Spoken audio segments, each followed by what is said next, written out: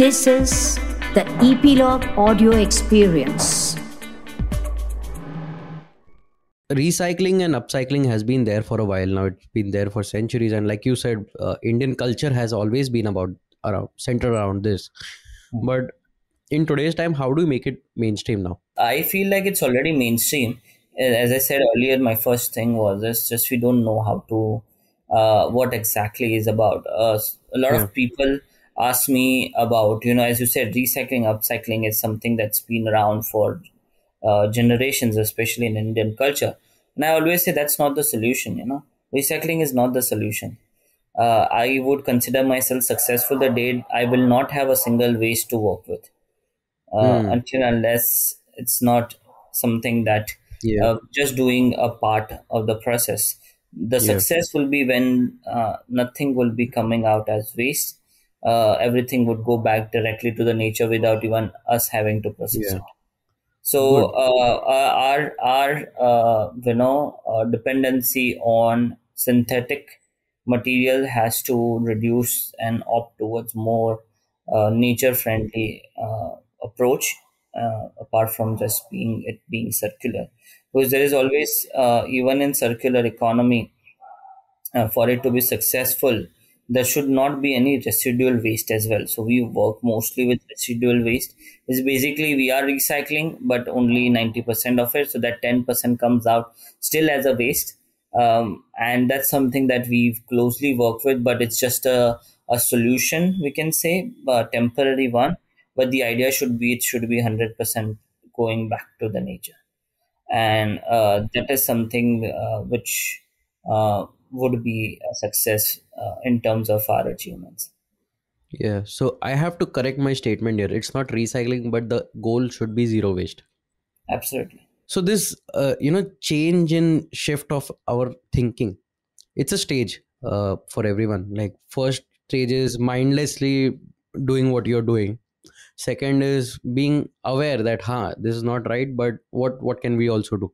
The third stage is that okay, I'm taking the first step, and slowly I'm realizing that I can avoid this. Third, then after that is where we are coming, uh, about zero waste.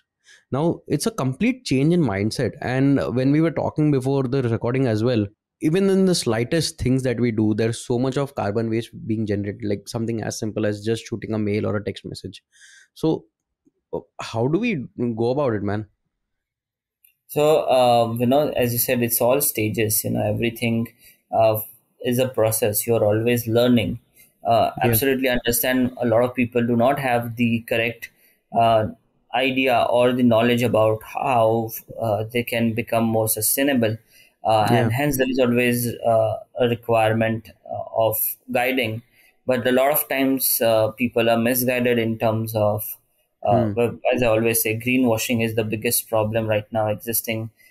As everyone is talking about sustainability, but there are a lot of times that people are just greenwashing you through, products which are hypothetically creating more harm than good to the environment. So, first trying to understand the right routes. And I would always say for India, it's much easier because we Hmm. just need to go back to our roots. Our moms are the biggest recyclers. If you Yeah. go to see, we all have our favorite t-shirt becoming a pocha the moment it's torn down. So we Yeah. know that what, upcycling is, reuse is, recycling is. Just that we need to adopt into our system more and more, and it's gradual process. I Yeah. started my journey at the age of 10. My first invention was the age of 10, and I didn't have a guide back then. So my idea is actually towards giving back now, towards our upcoming generation, because if we start incorporating things in the earliest stage possible, in the small kids and age 10, towards moving forward towards everyone, even 50-year-olds can learn But about how it. did this come to you? Because at 10, I was watching Doraemon.